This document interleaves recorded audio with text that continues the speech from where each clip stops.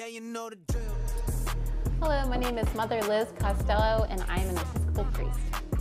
You know the drill. Shalom, my name is Evette Lutman, and I am a Reconstructionist rabbi. You know the drill. I'm a tip-top shape. They in tick-tock shape. I'ma fix my you know the drill. Hey everybody, I'm Reverend Dr. Jenny Morgan. I'm a co-pastor at Highlands Church. Welcome to Holy Highball, where four-letter words become prayers and the drinks are close to godliness. Is there a pay discrepancy in your profession between men and women? There is. We have something that's called the Church Pension Fund that tracks men and women's clergy compensation and benefits and has shown that there is a huge wage gap in our employment, to the point that they are trying to correct it through different ways.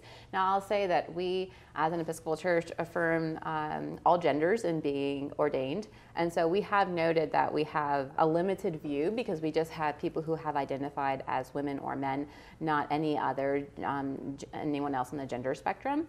But from those studies, we have shown that there is a huge pay discrepancy between men and women. As a result, when jobs are now posted, say to be a rector or an associate rector, a rector is the head priest, that churches, dioceses are now making churches post the compensation up front, so then you can't give a range, so then you can't change it depending on the candidate's gender. That's one way that we're trying to correct it. How about you, Rabbi?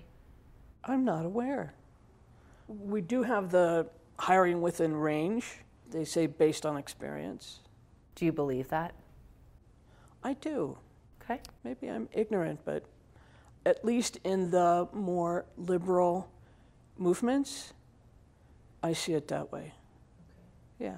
Yeah, I see it in evangelicalism, and I feel it all around me. I don't know the stats as well as you do, but it's there. But in my church, men and women are paid the same.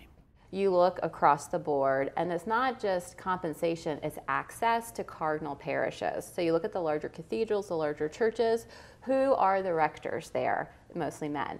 And so it's not just the issue of pay, it's also the issue of access, because some parishes are not ready for a woman leader. Yes, we are in 2021, but still, the biases, especially younger women with kids, they're not ready for that, and so they go for a male. We have data to back that up, and as a result, we are working on that issue. Wow.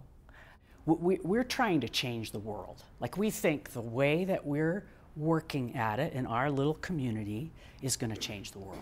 Actually, all three of our co-pastors are paid the same, 2 women and 1 man. That is the norm. Like, I don't really know anything else in my experience.